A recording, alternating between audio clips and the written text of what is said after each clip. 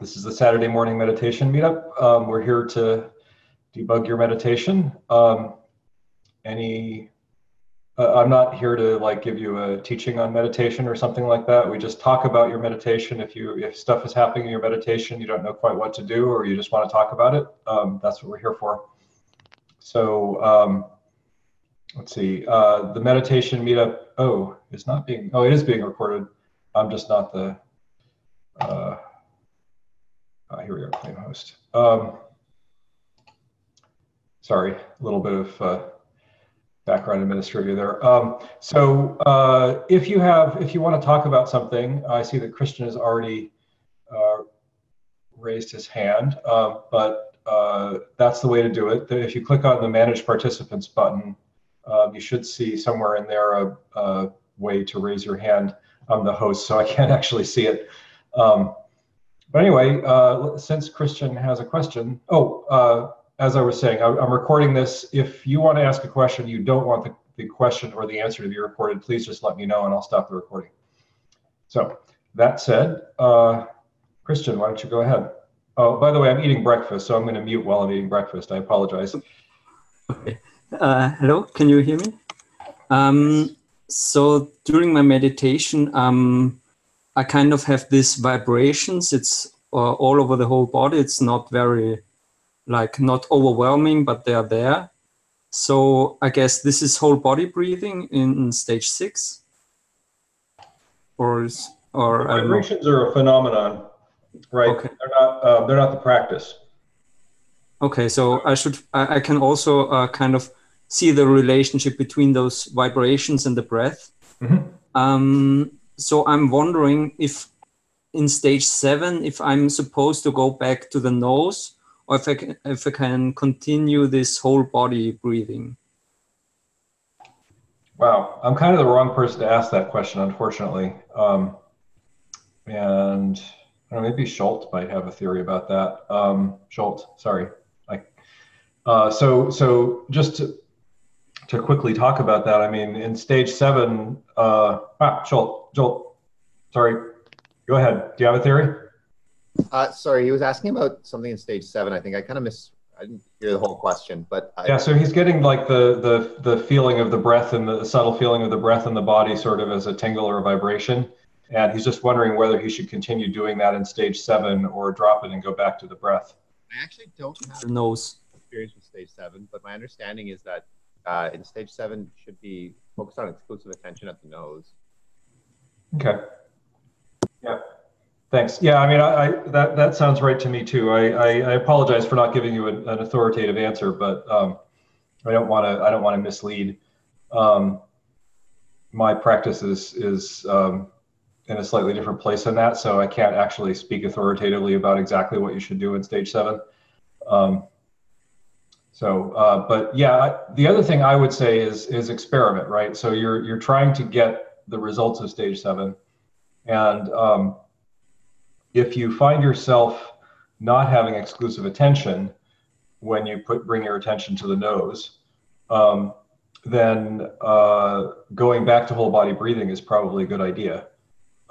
And you shouldn't feel like you're failing or something if you're doing whole body breathing, but you also shouldn't feel like there's a tendency to like do the thing that is most attractive in practice and feel like, ooh, this is a great practice because I'm like having great feelings or something like that. But until you get to the point where you're past stage 7 and into stage 8, that can be a little bit of a danger, because there are lots of things happening in practice that are really satisfying. Stable subtle dullness is an example of this, right? Stable subtle dullness is actually very pleasant. It feels very good. It feels very energetic, but you don't want to stay there. And it is a good result. Like, it's not bad that if you land in stable subtle dullness. So it's the same thing. Be experimental. Like, see what happens when you do whole body breathing. See what happens when you do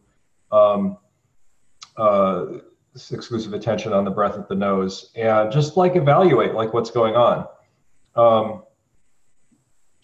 Some people say stage 7 is pretty boring. So, if you're getting bored and that's why you're trying to go back to the body with the breath, it might be interesting to explore why you're getting bored, right? like what's happening, like really like pick apart, like boredom, what is that?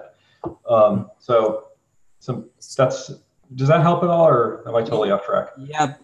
So phenomenologically, how would I also have to experience that tingling also in the nose then? Or is this something which is not supposed to happen? Whatever's happening is what's supposed to happen, right? Like whatever's happening is what's happening. So it's likely when you're in stage 7 that you'll experience a lot of tingling in various parts of your body, including the nose. It is not, for example, necessary that the tingling go away in the rest of your body. It's fine if the tingling is still there. In fact, it's likely that it will be. But having your attention on the nose is the practice. And the point of doing that is not that like the nose is some great important object, or that stability of attention on the nose is like this vastly important insight or something like that. It's just a practice. It's like when you're skiing and you know you're trying to point your skis down the hill and turn. The point of skiing isn't really that you're turning your skis, but you still have to turn your skis. So it's like that with the nose, right? You're putting your attention on the nose, and you're trying to stabilize your attention on the nose, and then see what happens. So in stage 7, you know, you should experience a lot of phenomena, right? That's sort of expected in stage 7. You may experience access concentration. You may experience the ability to enter into jhana. If you don't experience the ability to enter into like pleasure jhanas, but you do experience the ability to enter into whole body jhana, it might be worth playing with that and seeing if more whole body jhana gets you to the point where you then are able to enter pleasure jhanas. Okay, yeah, that sounds good. Can I ask one more question? So these subtle distractions, how do they feel like phenomenologically? Are they this kind of subtle pulling you away from the breath? Is that it? Well, if it's a subtle distraction, it's sort of like it pulls you away from the breath and then lets go. So there are different kinds of subtle distractions. There's subtle distractions that are about there are subtle distractions that are about something that wants to be a gross distraction but isn't succeeding, and so that'll just be something that's kind of going in the background.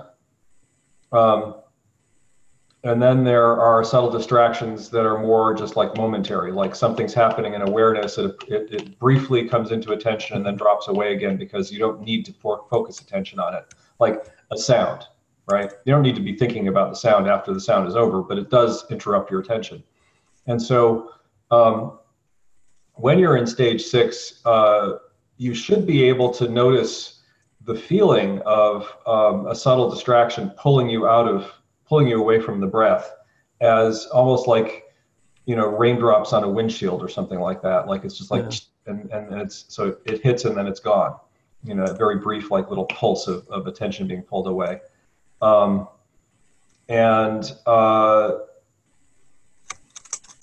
Then figuring out whether your attention has actually been captured or not can, well, first of all, it can become a distraction, right?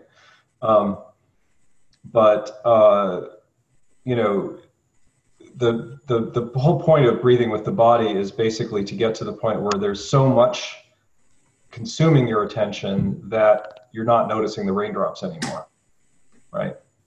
So I don't know if that helps you to kind of navigate what the phenomenology should be, but that's, you kind of, it's difficult to really explain this, and there isn't a should, right? It's like you have to figure out what it feels like to you.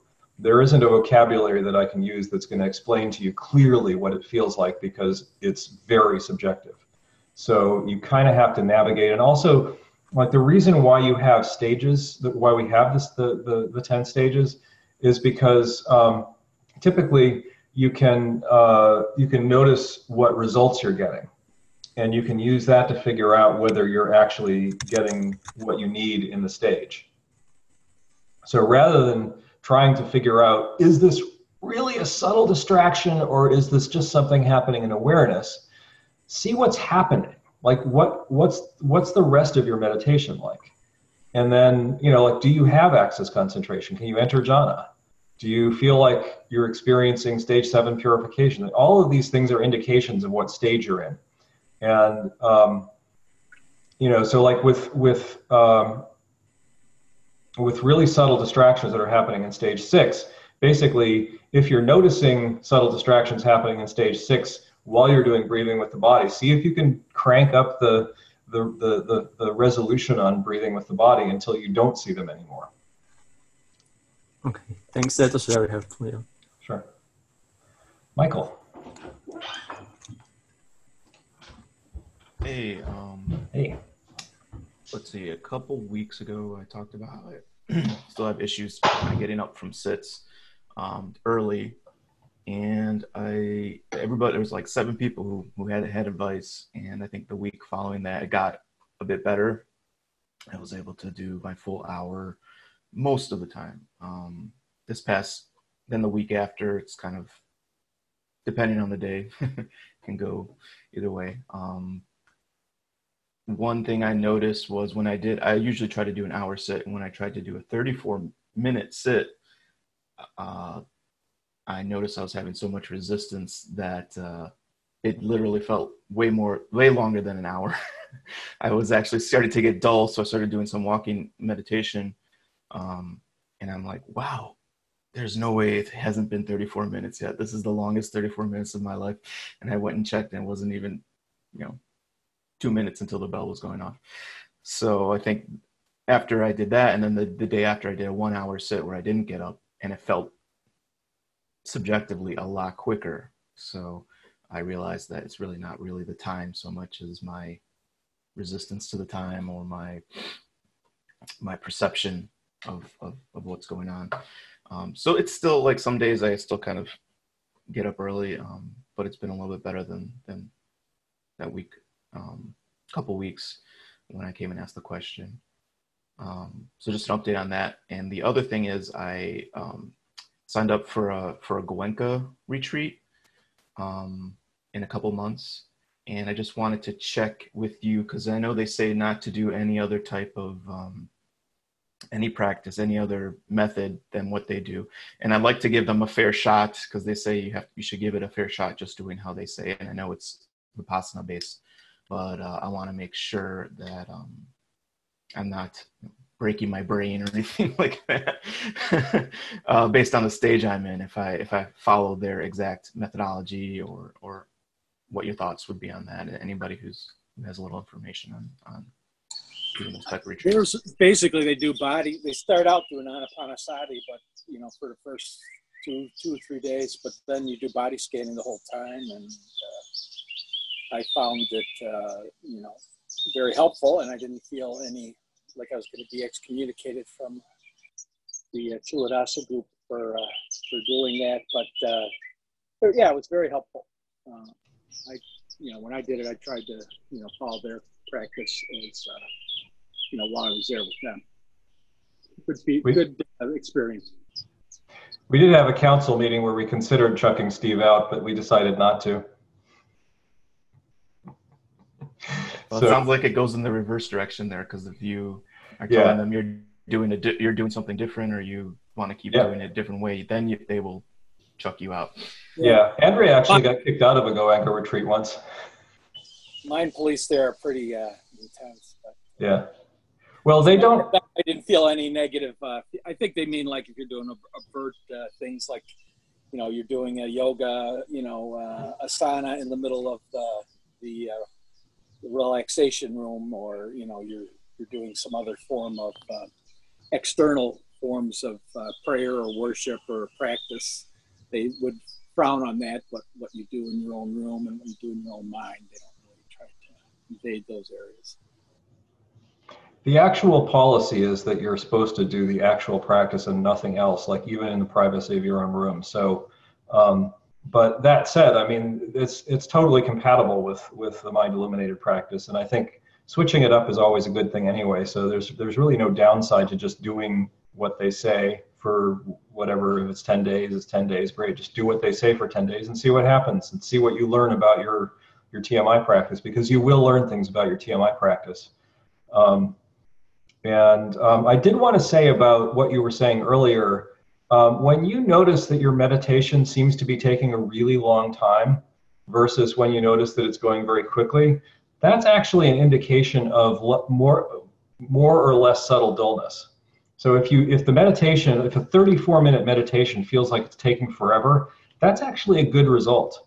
That means that you're less dull. Like you said, you were dealing with dullness during that 34-minute meditation, and I'm a little puzzled by that, because if it felt like it was taking forever, that's a sign that you're engaged, that you're actually getting a lot of moments of a lot of perceiving mind moments. And when you sit for an hour and you find that you're not getting, that it doesn't feel like it took very long, that's an indication that you're not getting a lot of perceiving mind moments.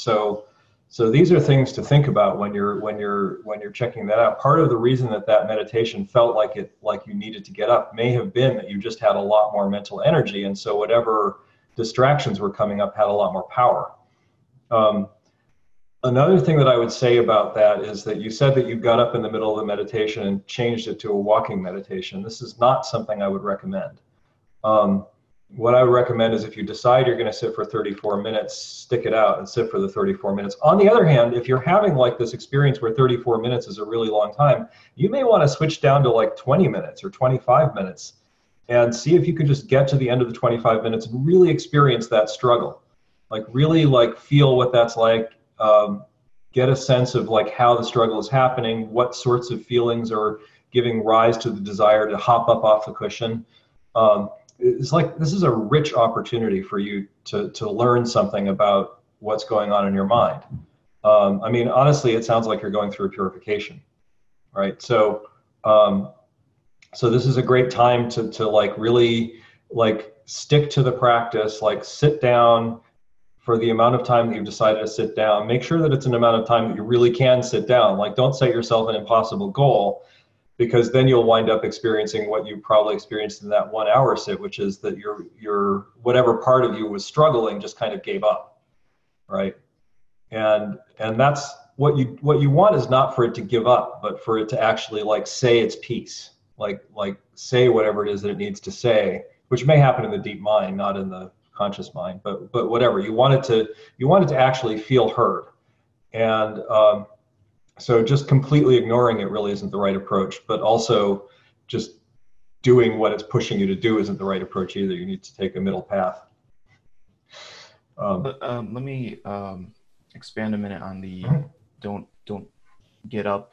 Are you saying don't, in my situation, I should not do a walking meditation antidote if I proceed down the dullness path, or just in general you don't recommend? So yeah, I'm a little on the fence about that. So generally speaking, the instruction with dullness is not that you get up and do a walking meditation, but rather that you just stand up and meditate silently in doing the same practice. And the reason you do that is because the fact that you're standing up means that if you have a Zen lurch, you're actually going to fall over, and you know it, and that tends to keep you a little bit less dull. So it's not really, you shouldn't be switching to a formal walking meditation practice when that happens. You should just stand up and keep doing what you were doing. So that's one thing, but the fact that you were feeling like it was taking forever really suggests to me that there is something going on that needs to be investigated more. Because if it feels like a 34-minute meditation is longer than an hour meditation, that is a classic symptom of a lot of mental energy and agitation, and these are neither good nor bad, but it's a little weird that you felt like that was dullness, and it might be worth exploring like what's happening with that dullness. Like if it really is dullness, how's that happening that you're feeling at the same time that it's taking forever and yet you're dull? And probably what's happening is that there's some part of you that's trying to shut things down. Like this isn't regular normal dullness. This is like there's a purification happening, and the part of you that's experiencing the purification is trying to close everything down.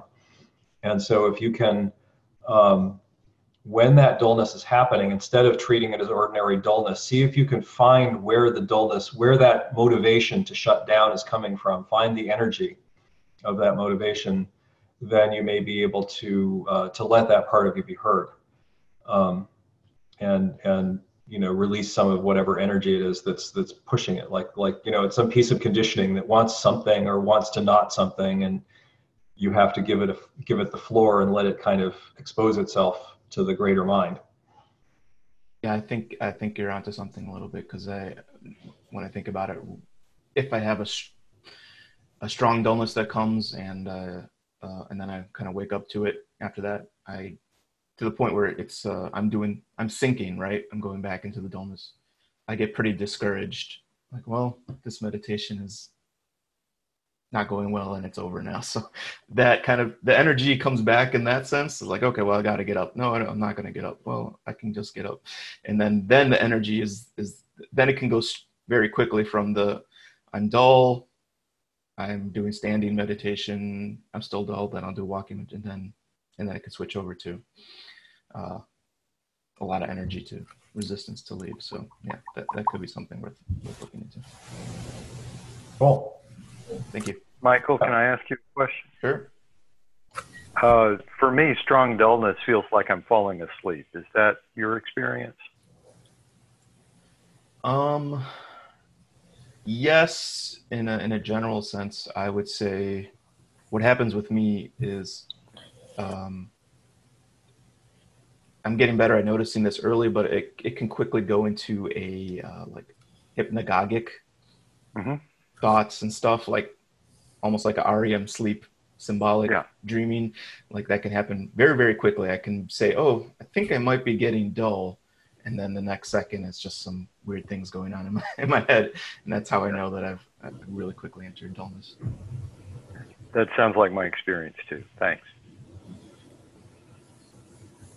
Yeah, see if you can notice a feeling of disengaging around that, like a feeling of turning away. So, Scott, you had a question? Yeah, hey, I just wanted to chime in. Michael, a couple things about the Goenka retreat. First of all, don't tell them if you do decide to do something different. Just don't tell them. All right, they won't know if you don't tell them. I didn't, but there were people that did, and they get notes in their file, and then they get, if you get so many notes, then you get banned or something like that. So anyway, also only 3 hours is strictly required each day. A lot of it's optional. So you get to choose like how much time you rest and how much time you actually sit. You could actually sit for like 11 hours a day or something like that if you want, but you only have to sit for like 3 hours. So, I mean, sometimes I did something slightly different in the morning session for like the first 2 hours because I was like completely exhausted. I couldn't do like the body scanning. I was just way too tired. So I just did like following, just like, just in, out, in. That's like all I could do. And I found that really helpful. Even though he's really strict about like, don't do following, just only sensations and, and stuff like that. But it's too hard sometimes. Another thing is, well, now you have more motivation to sit for the full hour if you're going to do a Goenka retreat, because the sits are 1 hour minimum. So they're 1 to 2 hours. So you can definitely do it. Now, like afterwards, after the retreat, I don't know how you feel, but I felt like really exhausted. So for the first few days, there was like a recovery period where I had trouble, like sitting my normal time period, because so make sure you get all the sleep that you need, and make sure you get all the sleep that you need during the retreat as well, because you don't want to be like completely exhausted by like day 7 and 8 and like not have any energy left. And I totally agree with like Ted when he was saying like just like try to set a pattern for sitting for the whole time, even if that means like sitting for less time. Just like drop that habit of getting up early, even if that means sitting less. Just establish that like positive feedback loop, right? And then once you're in that positive feedback loop, you're practicing enough, so you're going to be able to practice more since you've been practicing consistently, and you just that thought pattern is just temporarily gone or whatever. But sometimes if you're too tired to sit and that you're not going to be able, it's going to be like a real struggle. And it's not that you don't want to sit, but it's that you're just like really exhausted. then walking meditation might be good, but you can just plan to do it from the outset. Just like, okay, I'm just going to do walking meditation. And it's actually a lot easier to make it for the full time. And then you're not breaking any rules. You're not breaking your own, what you intended to do. It was what you intended to do. So anyway, that's just what I wanted to say. Good luck on your retreat. Thank you. Well, I'll be here for a little while. It's a couple of months away, so I'll probably be mentioning it a few times because it's going to be big on my mind. It's my first ever retreat. Oh yeah. Thanks for that clarification, by the way, Scott. That was a really good point that you definitely, if you want to do walking meditation, that's great. Do walking meditation. I'm not saying don't do that. Just don't switch to it. Tom, did you have another thing you want? Yes, I wanted to generalize from something you said to Michael. You were talking about how, well, in his case, it was an easy sit that seems to go fast, may indicate more dullness, and a sit that feels long and involves struggle may actually produce more growth. So what I get from that is easy practices that make me feel good are easy and feel good, but they may not make me grow. More difficult practices may not feel as good, but may be important for growth. Is there a way to know which difficult practices I should focus on? And I think it would be good maybe to intersperse easy practice now and then to keep morale up. Could you talk about that some? Yeah, thanks, Tom. That's a really good question, a really important question, because that's definitely not what I was trying to get across. What I'm saying is, if what's coming up in meditation is a struggle, then that's great. That's a great opportunity. And you should, like, basically whatever is happening in meditation, the right way to look at it is, yay, right? Because, like, there's never any point in being like, oh man, my meditation is sucking today, right? That's just never a useful thing to say, right? Yeah, but if it's constantly difficult, that's going to destroy my morale. Right. Well, so the point is not to try to have difficult meditations.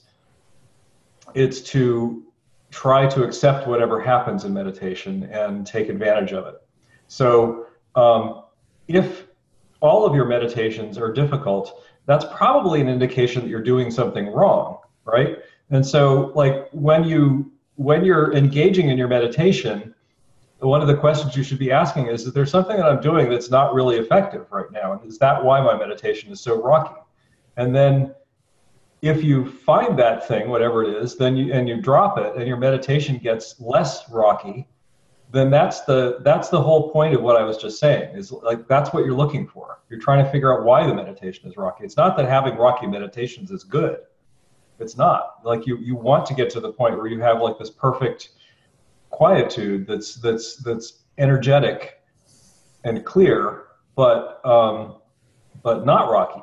But if there are some rocks on the river bottom, it's not a bad thing when they come up, right? Like you want to deal with them when they come up. You want to deal with them, and so the process is really all about that. It's all about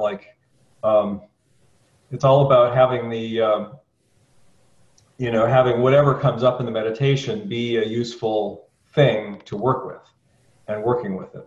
And yeah, by all means, like, if you have meditations, but so you don't want to like have a meditation that's really easy because you weren't trying, or trying isn't the right word, but because you were not being diligent. Unengaged, disengaged. Yeah, exactly. So like, say you're practicing at stage 4. Well, if you don't notice that you're being disengaged and try to counter that, then you're never going to get out of stage 4, because you're going to always have dullness. You're going to always be struggling with dullness. You've got to learn to notice when you're disengaging and not disengage. At the same time, there are lots of different ways that you can get rid of dullness, and many of them are by creating stress, right? And you don't want to create stress. That's not the point. The point is not to disengage in a way to re-engage in a way that creates stress. If you notice that you're disengaging, all you want to do is just re-engage and then see what happens. You don't want to be like, oh God, I've got to stay engaged. Like you don't want to do that thing where you're like struggling to force the meditation to do something. But you also don't want to not notice that you're disengaged and do something about it. So I was doing stage 5 practices for a while, and not experiencing a subtle flow that I thought I was supposed to be looking for.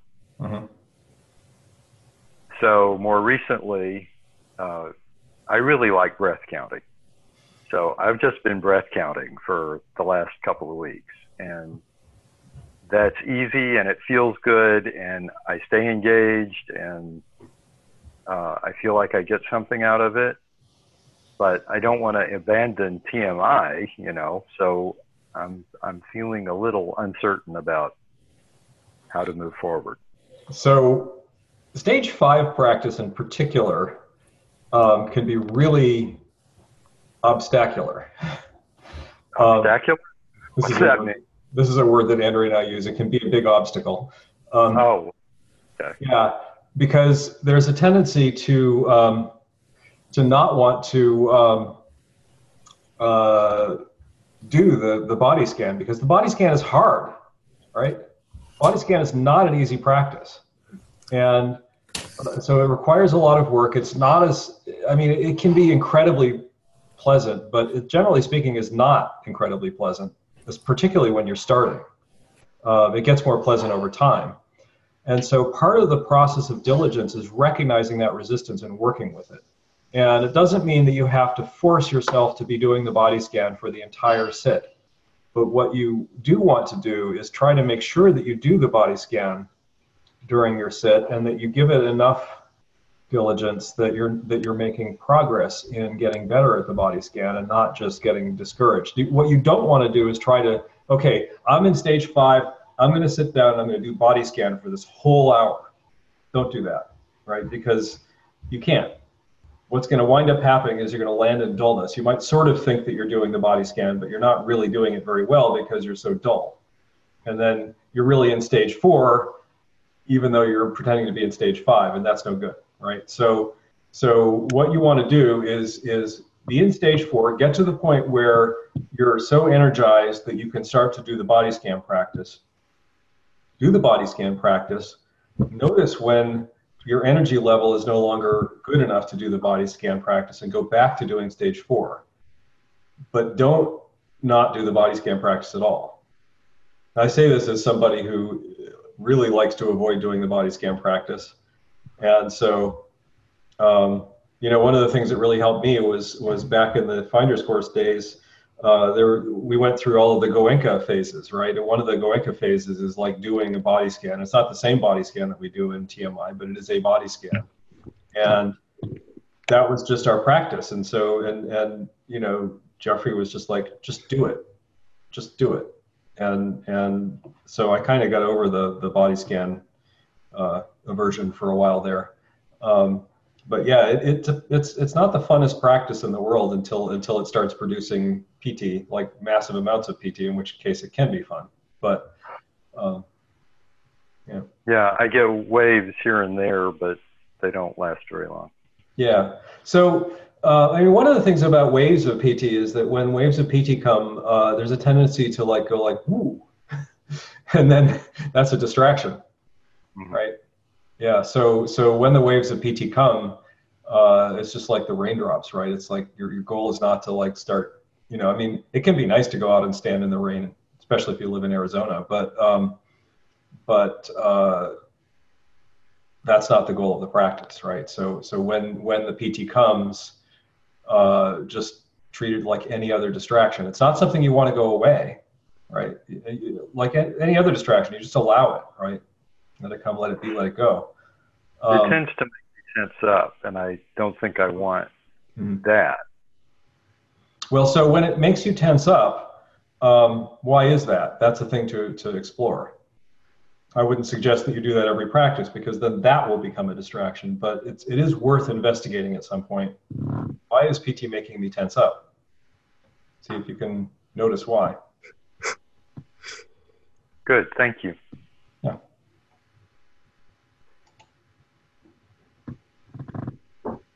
The PD waves also make me tense up, where they used to. It took me a long time to, I sort of had to systematically train myself to just let them be there. When they first started happening, they captured my attention, and I was like really interested in them, kind of natural, like I just naturally wanted to see what they were about, because they were really intense and they felt kind of good. And like the first intense sensation that came purely from my meditation. So I had to like outgrow that interest, just sort of be very neutral, ambivalent to their being there. But I still tensed up for a while. Like there was still a phase of when the PT came, I would sort of tense muscles kind of everywhere in my body just a little bit. Like a good reason I found to not do this, or to like actively try to avoid this, is that it would eventually or it would occasionally tense up postural muscles in a way that messed up my posture. Like it would just put me off my like seat just a little bit. Like I would sit just a little wrong, and it would start to cause problems with my posture for the rest of the sit. And I guess at that point I realized like, okay, there's a practical reason I should not be tensing muscles at all. And the way I changed it was, as soon as one of these PT waves started, I would intentionally relax all my muscles, like as much as I could. So I would put attention on actually relaxing muscles for a moment. And I guess that became automatic after a while, because it doesn't really tense muscles the same way anymore. Maybe that's a like concrete technique you could use. Thank you, Joel. Could you just describe what you said PT wave? Could you just briefly describe what that feels like to you? The best description I've seen that corresponds with my experience is it's like a non-sexual orgasm.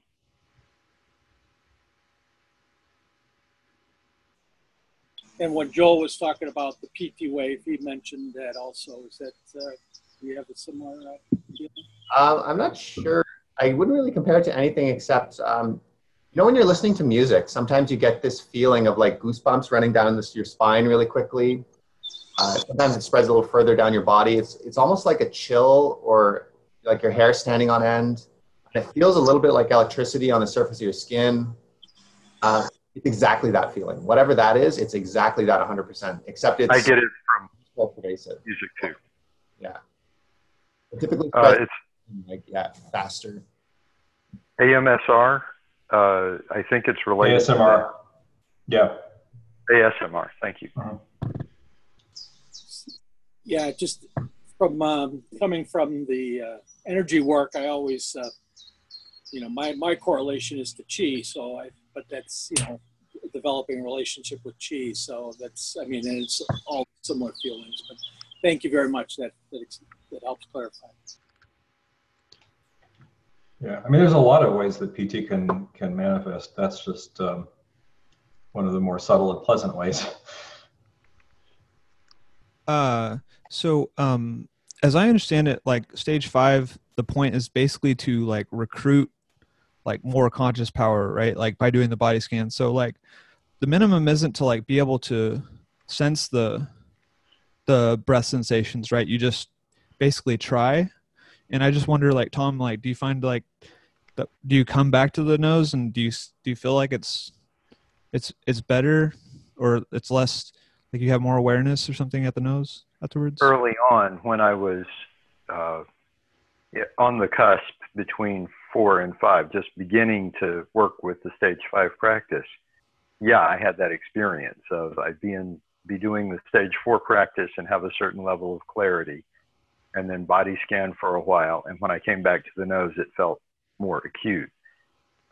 Now I can't discern a difference between the clarity before the body scan and after. Well, I haven't done the body scan in a couple of weeks. So the last time I was doing it, I wasn't discerning a difference in clarity between before and after. So is that because it's not very clear, or because it's very clear? My sense was because I had achieved the level of clarity that I can at my current energy level, and maybe if I can find a way to develop more energy, it would become clearer. But all right, so didn't. doing that. Yeah. So what you just described is the criterion for being done with stage 5. Maybe not forever, but it's at that point that you should start doing stage 6 practice. So perhaps that's what you should be doing. Okay, I've fiddled with stage 6 just a little bit. Maybe I should get more serious about that. Yeah, give it a try. I mean, one of the great things about any moving up from one stage to another is that it will very quickly reveal whether you're ready to practice the next stage. And by the way, if you're not, it will show you what you need to do in the previous stage. Cool. Thank you. Yeah, Sam, definitely sounds like stage 6. All right, so does anybody else have any questions they'd like to bring up?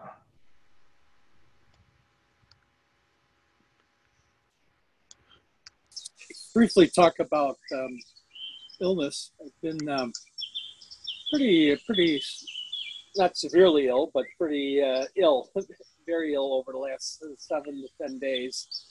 Ill, nothing, life-threatening type ill, but enough so that, throws you for a loop and doesn't really give you many options for meditation. So, you get to a point where you think, all right, this is all right now. I'm ready to challenge this mountain, and here I've been, look at the view here. I've been able to get this far, and then whack, you're like, all right, here I am, Sisyphus, looking back up the mountain. So it's just, I guess it's a little bit of that investing in loss and trying to start fresh again. So that's where I'm feeling right now. So is this a recurring theme for you, Steve? Does this happen to you a lot? You mean getting sick? Yeah, well, getting sick when your meditation is going well. Oh, no, I've never had a correlation. Okay, all right, just checking. Sometimes purifications can manifest that way. No, these are relating to health issues that are I've dealt with throughout my life and that. So Okay. no, it's I have sabotaged myself from doing well many times in the past, so I know what that sort of means. So that's happened frequently, but I don't see any correlation. All right. Yeah. So I mean, when that happens, I mean, I remember once during the Finder's course, this was actually fairly brief, but it was quite intense. I had a really intense. I got some kind of flu-like thing, and I wound up. I took some whatever that antiviral is, and I wound up having like massive migraines. I think I was allergic to the antiviral, and so there I was. I'm in the middle of the Finder's course. It's essentially this intensive practice thing. We're supposed to be practicing a couple hours a day typically, and here I am, like sitting in my easy chair, like sort of just going, but I was really determined. Like at that point, I really wanted to suck the juice out of the Finder's course, and I really wanted to do the practice every day, even if it was hard. And so what I wound up doing is just like sitting there in my easy chair, kind of curled up around the pain, and just like exploring what was going on. And that actually turned out to be really fruitful. I learned that a lot of the pain that I was experiencing was actually not real physical pain, but my resistance to what was going on coming up as pain. And so when I would go and investigate the resistance, I would suddenly stop feeling the pain. It was really interesting. So not that you're going to have this experience every time you get sick, but it's one of the things you can do when you get sick is just like explore your body's relationship to or your mind's relationship to whatever is going on. Like, am I resisting what's going on? Am I feeling pain because it's painful, or am I feeling pain because I'm pushing something away? So, just a suggestion. I've had similar feelings to that. And it's a lot more mental health wise. And, I was actually thinking a lot about Dark Nights, and I sort of was coming to a conclusion that there's two types of dark nights. I was thinking of the one as being a sort of the classical depression or anxiety or the angst that one goes through that could be correlated in the regular mental states. But then I'm also thinking about in a very deep jhanas, and when you're leaving a lot of the comforts of consciousness, and you're perhaps interacting more with your unconscious. That reminded me a lot more of like, I hate to relate back to psychedelics, but it really did remind me of bad trips. So it's a question of where you're, I thought I was past all the dark night sort of things, but then you realize, well, wait a minute, your unconscious has all these things going on in there that you're not necessarily accessing in your normal life. And then when you're getting into these deep states, and you have to my mind, it's at that point, jumping off the cliff where you have to like let go and either fly or flop sort of thing. So that's, again, the fear you're at. So I've seen it from that point of view, that relates a lot to this thing. Yeah, I mean, one of the things that can happen, I think so people can wind up in experiences like that at various stages in the practice. One of the nice things about being sort of past the point where you're fundamentally okay, is that even when that happens, there is a certain feeling of like, yeah, this really sucks, and I really don't feel okay right now, but there's a certain feeling of like confidence that you can actually dive into it and, like jump off the cliff and it'll be okay. Whereas before that, like a dark night where you have never experienced fundamental okayness, right? That's a lot different, because you don't know that there's safety somewhere, and you're in this place where, you don't know if when you jump off the cliff things are going to be okay, or if things are just going to get worse. And so yeah, but that can happen. I mean, you can get into like feelings that are like that anytime.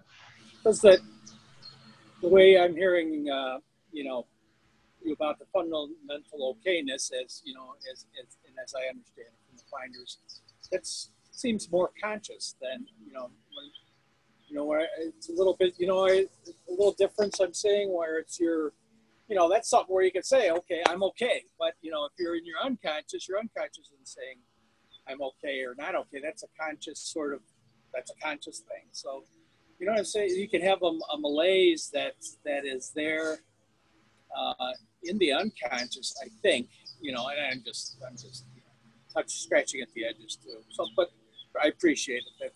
That really does cover my topic. Thank you.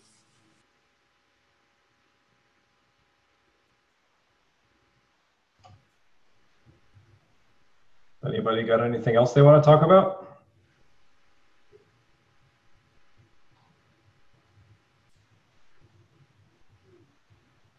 James. Hello, everybody. So just one interesting thing that's been happening reasonably often, and I would want a bit of feedback on.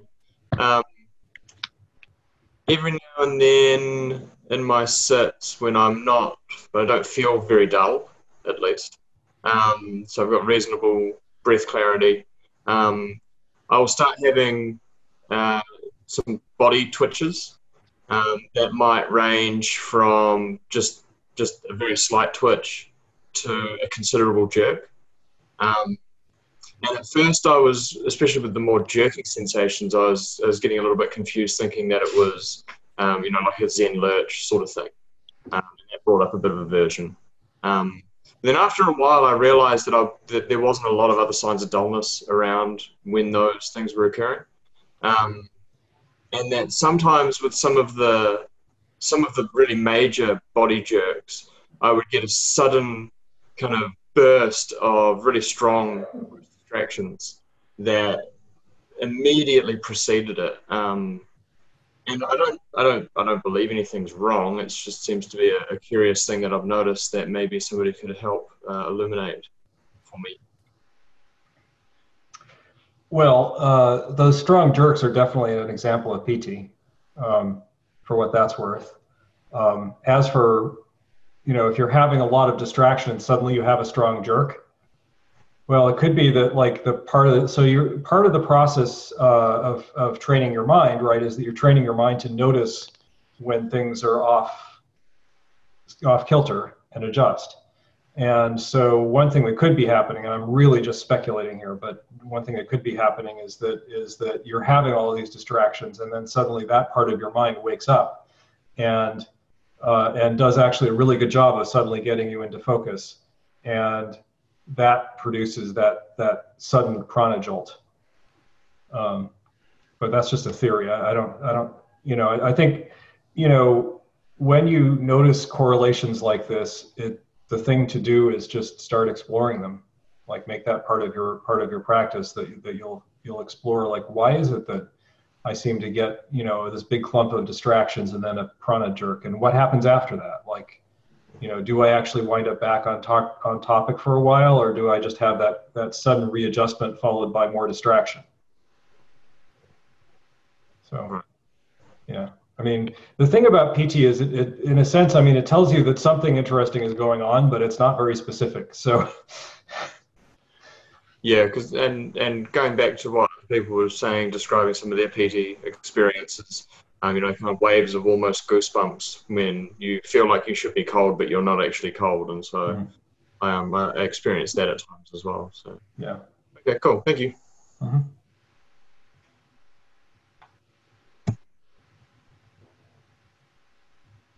Someone else?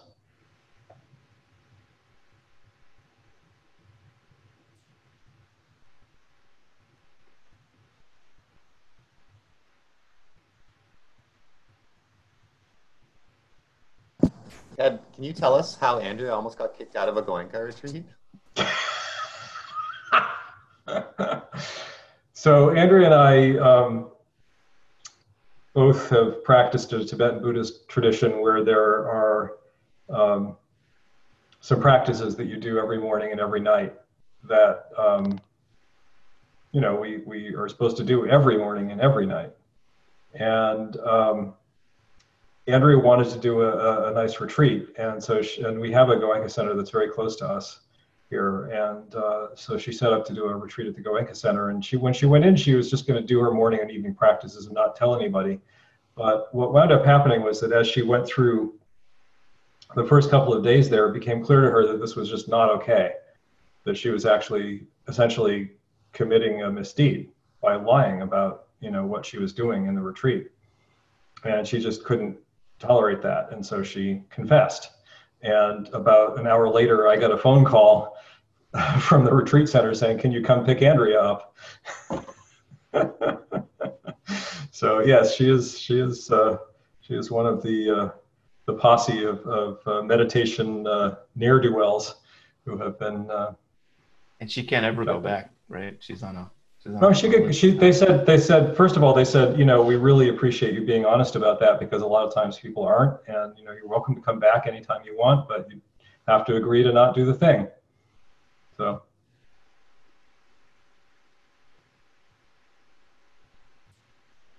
She could tell the story a lot better than I can, but she never comes to these meetups, so.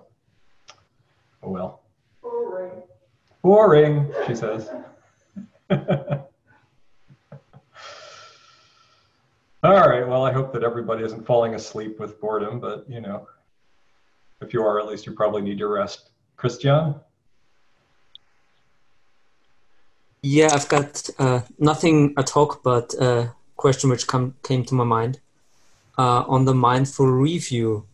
So there's this step where you're supposed to see how your craving depends on the illusion of a separate self.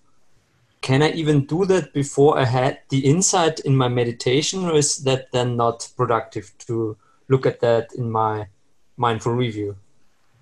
So one of the things about any practice like this is that there's a tendency to feel like you should be able to get an answer. And sometimes when you ask a question, you don't get an answer. I mean, this happens all the time in purifications, right? Like a purification comes up, you know a purification is going on. You're really curious about whatever it was that caused this purification, because it's like, you know, creating maybe some major havoc for you on the cushion, but you don't know, and you never find out. You just feel one day that it subsides and it's gone, and you don't really know why it happened. So the thing about insight into self is that there are so many different ways that it can manifest that, you know, what you're being asked to do there is just speculate, basically. If you don't know, just speculate. Like, is there a way that I can see that this relates to a grasping to self? And, you know, a lot of times you can see a way that it relates to grasping to self, right? Like, you know, when you're driving down the road and somebody cuts you off in traffic and you feel anger about that, you know, it's pretty easy to connect that to the idea that there's like this person out there that caused this thing to this person over here, and that's what's creating this mismatch that gives rise to anger. This feeling of like things aren't correct, and the feeling of things aren't correct is actually like weirdly a powerful motivation for anger, right? So so one of the things, I mean, this may or may not help you, but one of the things that I talk about a lot when I talk about no self is actually not the lack of a self here, but the lack of a self there. And this can be really useful. So think about, like, I mean, I'm from the US, so I'm speaking about this very much in the first person, right? We had an event that occurred in, what was it, September 11th of 2001 or something, where about 3,000 people died as a result of some activity that was caused by some bad actor out there. And we went out and killed, I don't even know how many people as a result of that, right? I mean, it's not even over yet, right? And so 3,000 people died, and we went out and we killed like way more than 3,000 people. And the reason we did that is because we knew that there was someone who was responsible and that it was necessary for us to punish them, right? There was a bad actor and we needed to do something about it. Compare this to December of 2004, when about 220,000 people died all at once on the same day in a very similar surge of sudden deaths, right?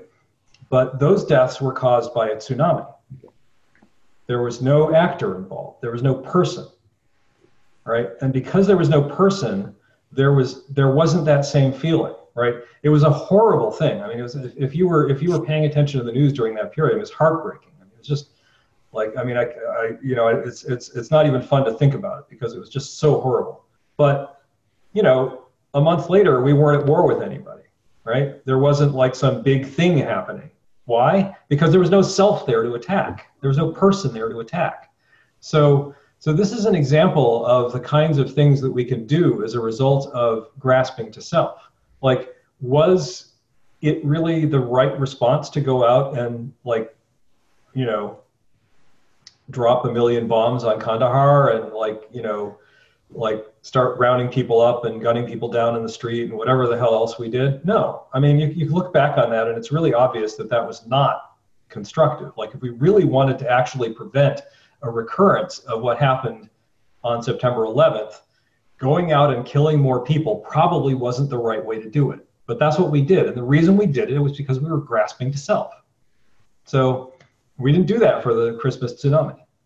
And, you know, instead we were like, oh, let's see if we can have better tsunami early warning systems.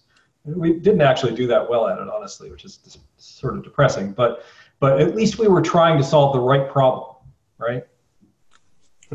It's convoluting a few issues, though, I think, Ted. It's the same thing as if a person dies from an accident and somebody's murdered.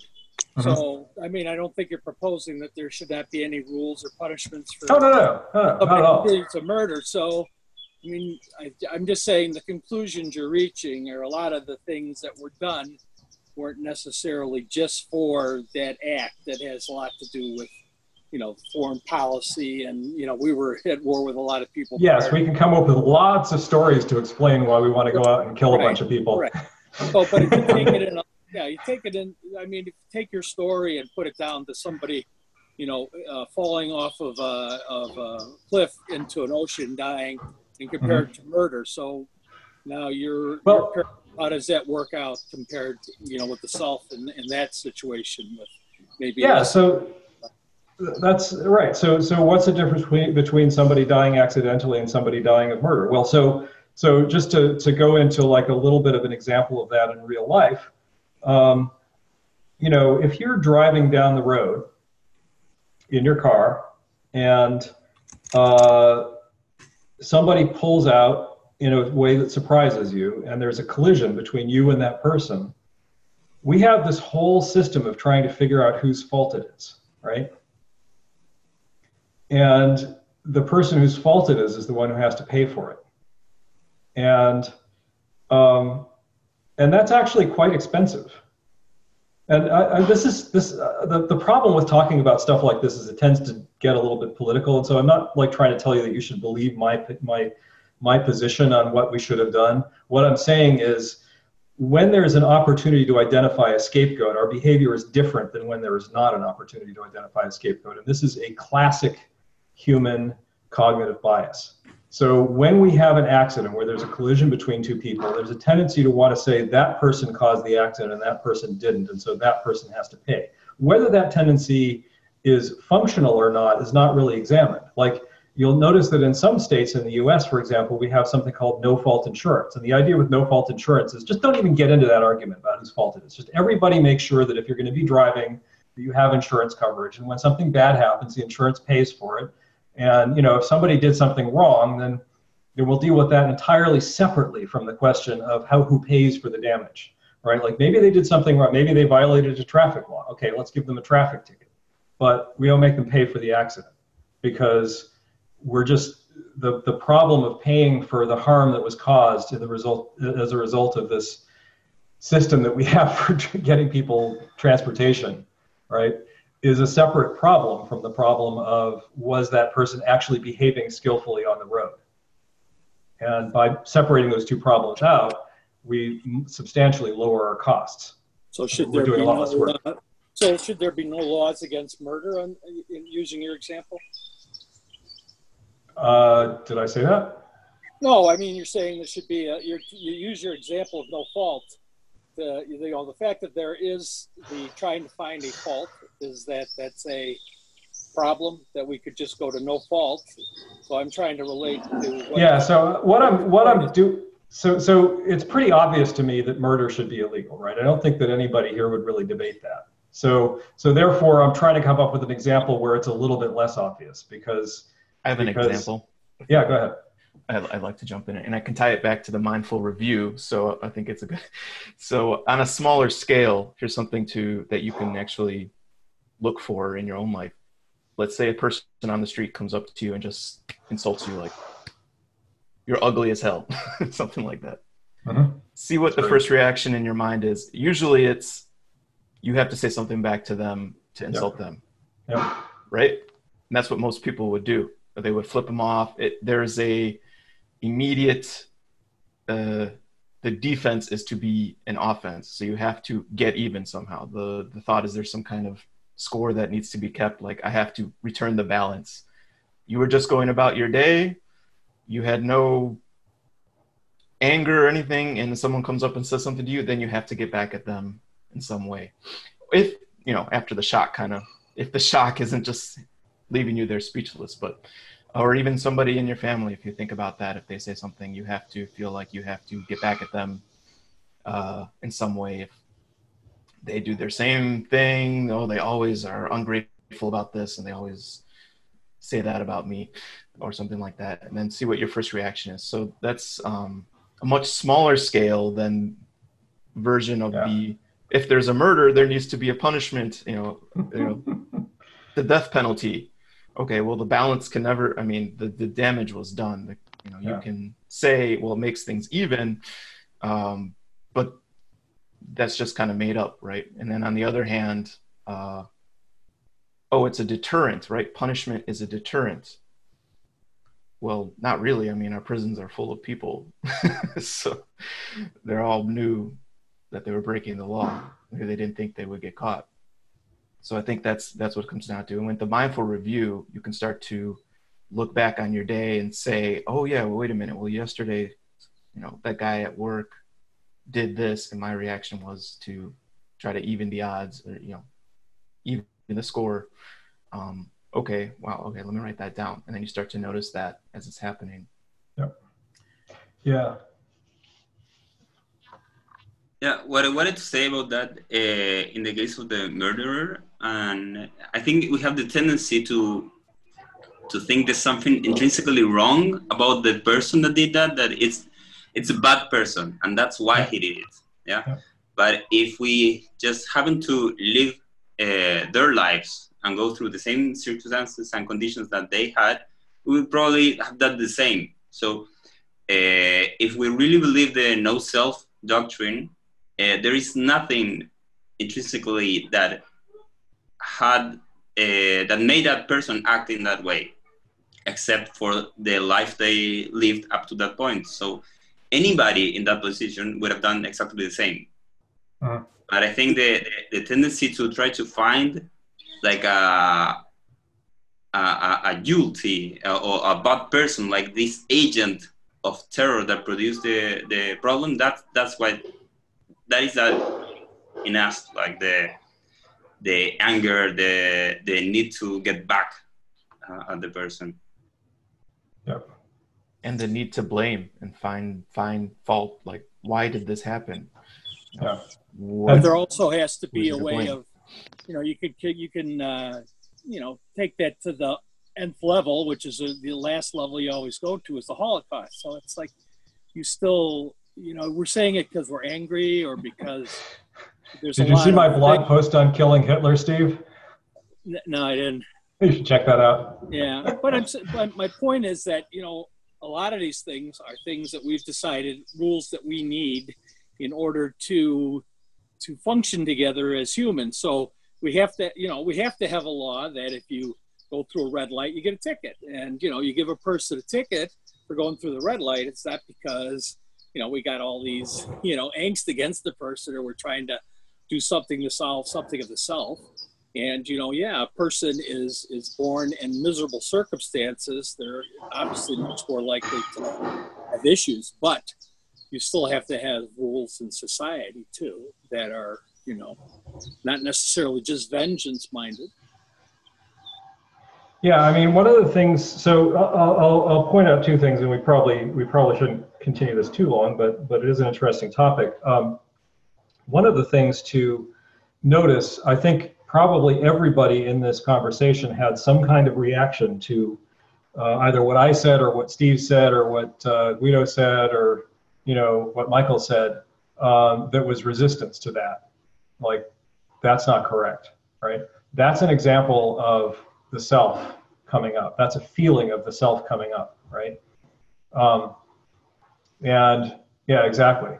So actually, this kind of conversation is really useful for surfacing like our feelings of like grasping to self, because they will surface in situations like this. So that's one thing that I wanted to mention about it. The other thing I wanted to mention about it is that we do tend to talk about things in terms of stopping people from doing bad actions. And there is a natural, I think this is a human cognitive bias that comes from the way that humans appeared in the world and evolved, that in order for tribes to work, bad actors have to be punished somehow to stop them from acting badly, and that punishment could go as far as killing them, right? And when you're talking about a tribe in a situation of scarcity, trying to survive in a hostile world, then the kinds of behaviors that would work for that are different than the kinds of behaviors that will work in a situation where there isn't scarcity or where there doesn't need to be scarcity. So in the modern world, we live in a situation where pretty much any scarcity that you see is artificial. Like, we could probably feed every single person in the world, but we don't. It wouldn't be easy. It would mean that some of us would wind up eating less, but we probably could feed everyone in the world. We probably could have a world that is just. We don't. And the ways in which the world isn't just really don't have a lot to do with our laws against murder, right? We have laws against murder. We have laws against a variety of things. So when we talk about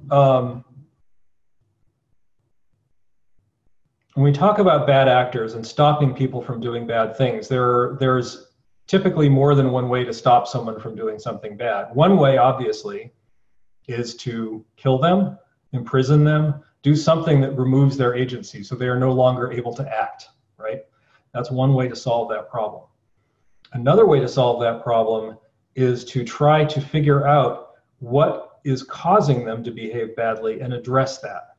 And if you look at, so I studied Buddhism for a long time, so I'm going to give you a Buddhist thing here. Master Shantideva, beautiful teaching. He talks about anger and the problem of anger. And he says, we have a tendency when somebody gets angry to get angry back at them because they got angry at us. And so we see them as the problem, right? And so if somebody gets angry at me and beats me with a stick, right, I get angry at them, right? So why didn't I get angry at the stick? Because it was the stick that hit me. It wasn't the person, right? The person didn't touch me. It was just the stick. So why am I not angry at the stick, right?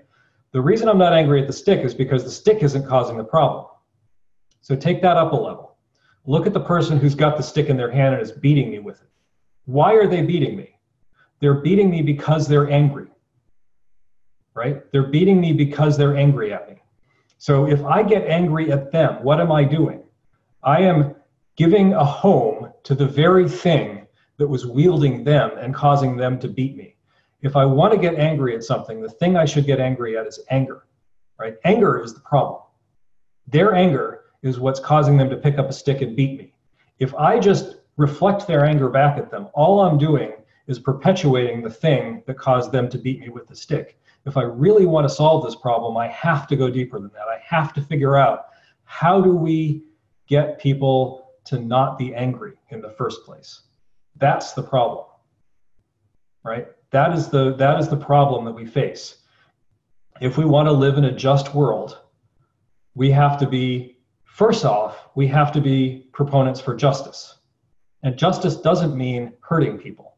Justice doesn't mean being the agent of harm, right? Justice means figuring out how to make it so that there isn't somebody who's growing up in such crappy circumstances that they wind up growing up and murdering people. And if there's somebody who actually has a problem in their mind that makes it impossible for them to behave justly, how can we put them in a situation where they can live out their life without us having to kill them, imprison them, or whatever, where they also don't cause harm to others, right? How do we create that society?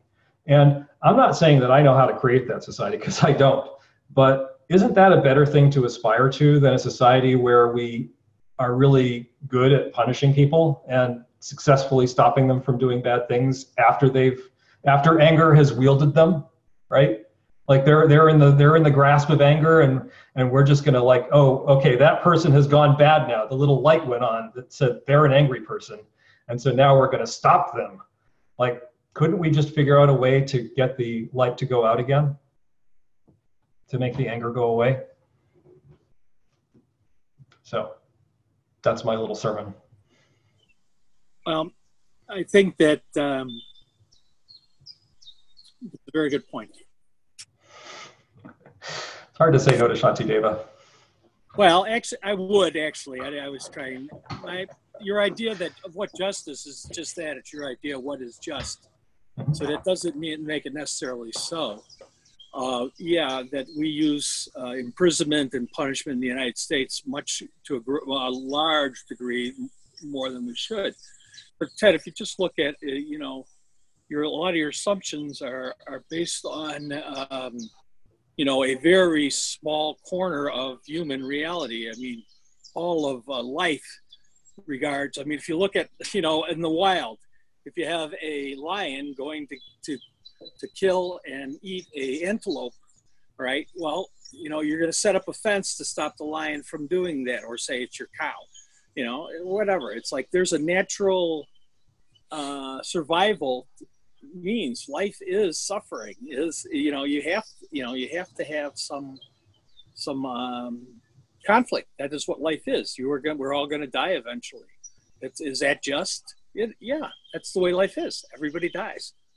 So I'm rambling, but I take your point, and I have disagreements. I'll leave it at that.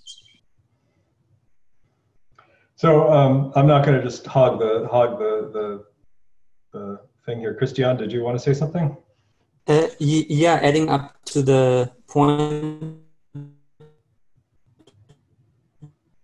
which you made was on this outside. So the next step in the mindful review then is to replace that intention with another intention. One of those intention is metta. So is metta then, how does metta relate to that empty person thing? Is metta an no self practice, or how could I understand that? Metta is a no separate self practice. Okay. Metta, so think about this.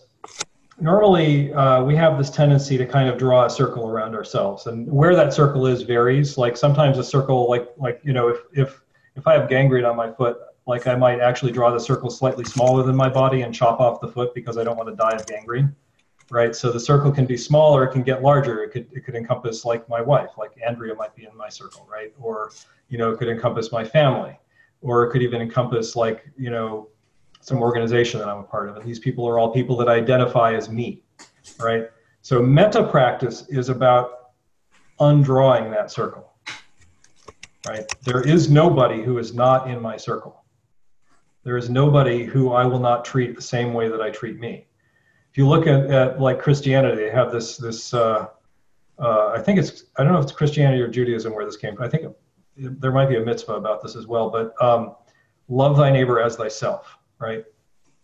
And what that means is not like, you know, that you're supposed to like be in love with your neighbor or like, you know, or some weird thing. It just means like, why would I treat that person differently than I treat this person? Right. Why is that person not worthy of my care, but this person is? It doesn't even mean like I have to like treat that person, I have to take care of that person the same way I take care of this person, because this person actually is kind of my responsibility in a way that that person isn't. Like I have to feed this person, I have to wash this person, I don't have to feed that person, I don't have to wash that person. But I should care about that person just as much as I care about this person, and I should be thinking just as hard about how to make that person's life good as I am thinking about how to make this person's life good, right? This is a very difficult thing to do. And so what metta practice does is it just establishes like that wish, right? It's not even, I'm not even going to like do something. I'm just going to try to stop thinking of myself as separate from that other person. I'm going to start thinking that I wish all of the happiness that I wish for myself on that person. And by the way, one of the things we often discover when we do metta practice is actually we don't wish a lot of happiness on this person. Actually, we're very unkind to this person. And so it can be very helpful to do metta practice and surface that. Yeah, it feels like to me that's kind of a similar result than this perspective of not the person outside, but maybe it's from the other direction. Exactly. Yeah. Yeah. I mean, in a sense, the reason why I use the example of the outside person and the example of the Christmas tsunami and the example of 911 is that these are in a way easier to see. It's not as easy to see the self-grasping as it is to see the grasping towards separation from other, right? And that's they're opposite faces of the same thing.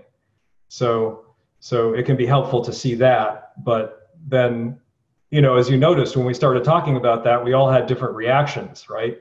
And that's when this self starts to become visible, is when it reacts to how we might behave towards others or how others might have behaved towards us. Then we can see this self, and we can see the feelings and the actions that this grasping to self is motivating.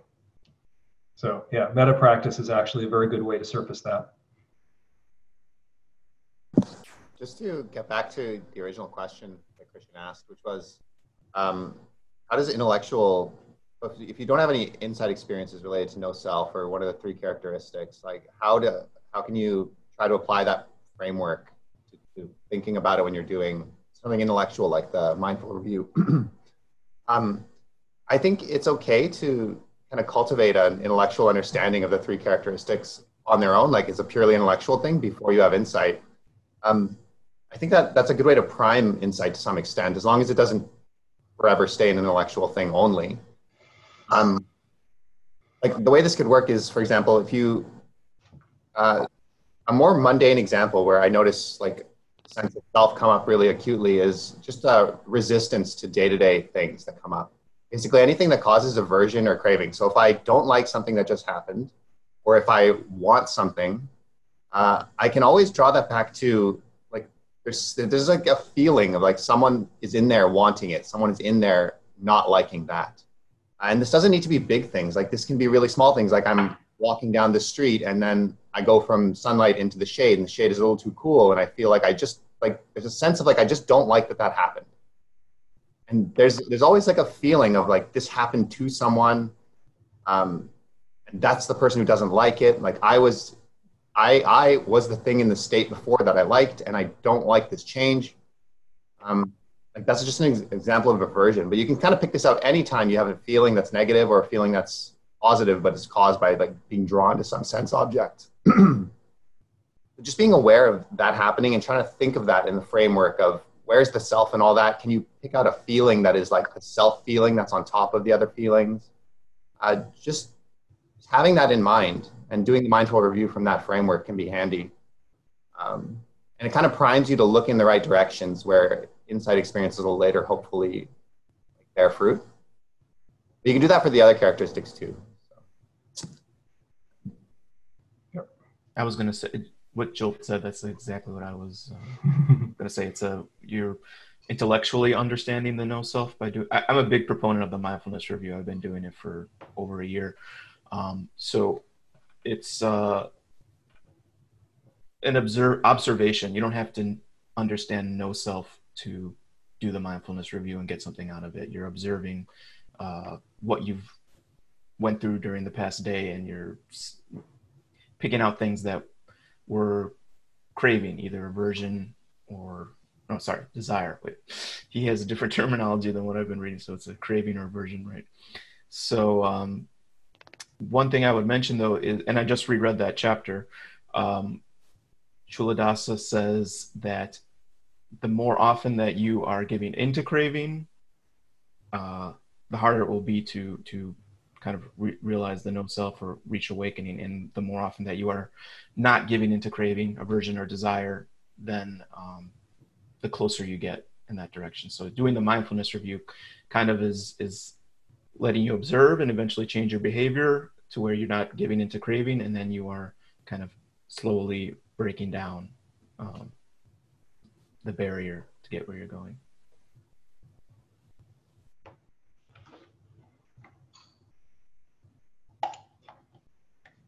One thing to add to that is it's the reason why I don't, so I spent a fair amount of time, like 15 years, in a tradition where we were taught that the way that you realize emptiness is by understanding it perfectly. And so you build this perfect intellectual understanding of emptiness. And when that crosses a certain threshold, suddenly you have the realization of emptiness. And I've actually never met anybody who had the realization of emptiness that way. Literally not one person. I've heard one person online talk about having had that experience he was doing some kind of scientific research, and he actually had an experience like that. But I don't think it was really from intellectual understanding of the doctrine of no self, or even so it's always going to have to be like experiential. Like even what Michael was talking about is experiential. He's talking about like you're going to try to form, you're going to try to avoid craving and acting on craving and acting on aversion. And that's going to cause the self to like rear its little head. It's going to be like, hey, right? So you're actually going to have, by doing that, you're actually going to have this little experience of the self. And it's going to be experiential. It's not going to be intellectual. So, and that will help to form an intellectual framework about the self. This is just the way our minds work, right? So there will be an intellectual formation, but it won't be based on some doctrine about self. Or no self. It'll be based on your actual experience of no self as you're doing these practices. And what's nice about doing this before you have insight is that then when you have insight and you notice no self in a very unmistakable way, it doesn't freak you out because you've been noticing it all along. So definitely worth doing. James? Yeah, I just wanted to add something that might be useful. When I'm doing mindful review, I find it useful to kind of pass experience through kind of 3 questions, whether I have in my mind I want something, or I don't want something, or I think this should be this way. Things should be a way that it's not, some sort of unacceptance of reality. And I find situations where those sorts of statements come up in my mind are those situations where I feel a greater sense of self, and then the opposite as well. So when I'm not having those sorts of thoughts, that's as close to I can feel as not having a self. It's not necessarily an insight into a no separate self, but it's less of a self feeling, if that makes sense. Yeah, thanks. Those are great questions. One thing, so it occurred to me during meditation this morning that it might be worth saying something to you guys. And not everybody that I want to say this to is here, but we live in a world where there isn't a lot of availability of people who can help you with your meditation practice and with your practice of being, you know, a more awesome person. And the responses that I'm getting from people here tell me that you guys actually would probably be able to help other people to make progress in their path. And I'm not saying that, you know, obviously if you don't feel like doing that, you shouldn't feel obligated. I'm not trying to guilt trip you or anything like that, but I would encourage you to think about that, because I've heard good advice from pretty much every face that I'm seeing here on the screen. And I think that there are people who could benefit from that advice. And, you know, when I started doing this meditation meetup like 1.5 years ago, I was actually really skeptical about whether it was like going to help anybody or be worthwhile. And it seems like it has been helpful. People show up regularly and seem to get stuff out of it, you know, and I don't claim that I know everything or that I'm always giving good advice, because I don't think I am, but even muddling along is better than not muddling along. So, so I just want to encourage you guys to kind of think about, like, is there an opportunity for you to do something similar, and would you want to?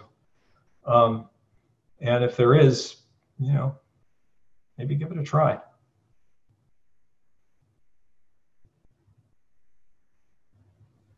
So, sorry. Then you.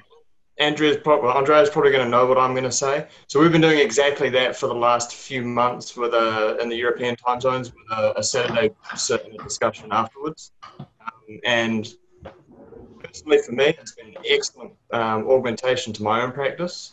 And of what I've heard from a lot of the people that come along is it's really helping them as well. And maybe Andrea can wave her hands if she agrees with that. Excellent. And so people have probably seen me mention it on the subreddit, and I would recommend anybody, and I know that there are people that are doing something similar in at least the East Coast, with Ariel and Mark, and on a Saturday morning their time, as well as a Thursday evening, I think, their time. So if there's nobody in your time zone doing something, it's not hard to organize, and it's great. And you meet people. And you get to talk about meditation that you don't usually do on a daily basis, because we're all weird and off on our own. Is there a how to set that up anywhere? We could probably gather a group of notes and post something on the subreddit for anybody that might want to do it themselves. Yeah, I think that might be really helpful. Yeah, there's no gold standard, but I can talk to some of the other people that have done it and see what they've found useful. And I know what I found useful as well. Like that, pulling through is better than nothing. Yeah, I mean, usually. Is there a list of times or when this is done? We haven't really talked about that, have we? But we could. You could make a directory of all the events like Patty does for the Finders. Yeah. extra for you to do. Yeah. By the way, another thing that I will say about this is that it's been really helpful to me that people come on here and offer advice alongside me, and that I'm not the only one offering advice. And that's something that's worth cultivating in your meetups too, if you're not already, and I suspect you are. So, because otherwise, like I could easily develop a massive ego about this, and then that would be not very helpful. Something Michael Taft has talked about is how there's a center in San Francisco that was taken over by the students and is now run by the students and seems to be being really successful. So that seems like it might be a useful model for setting things up. Yep. Yeah, I think that was the former Against the Stream Center, wasn't it, Tom? Yeah. Cool. All right. Well, we've hit our hour-and-a-half mark. So, does anybody have any closing things they want to bring up, or should we say goodbye? I will take that as a no. Thanks everyone for coming. I'll see you next time. Thank you.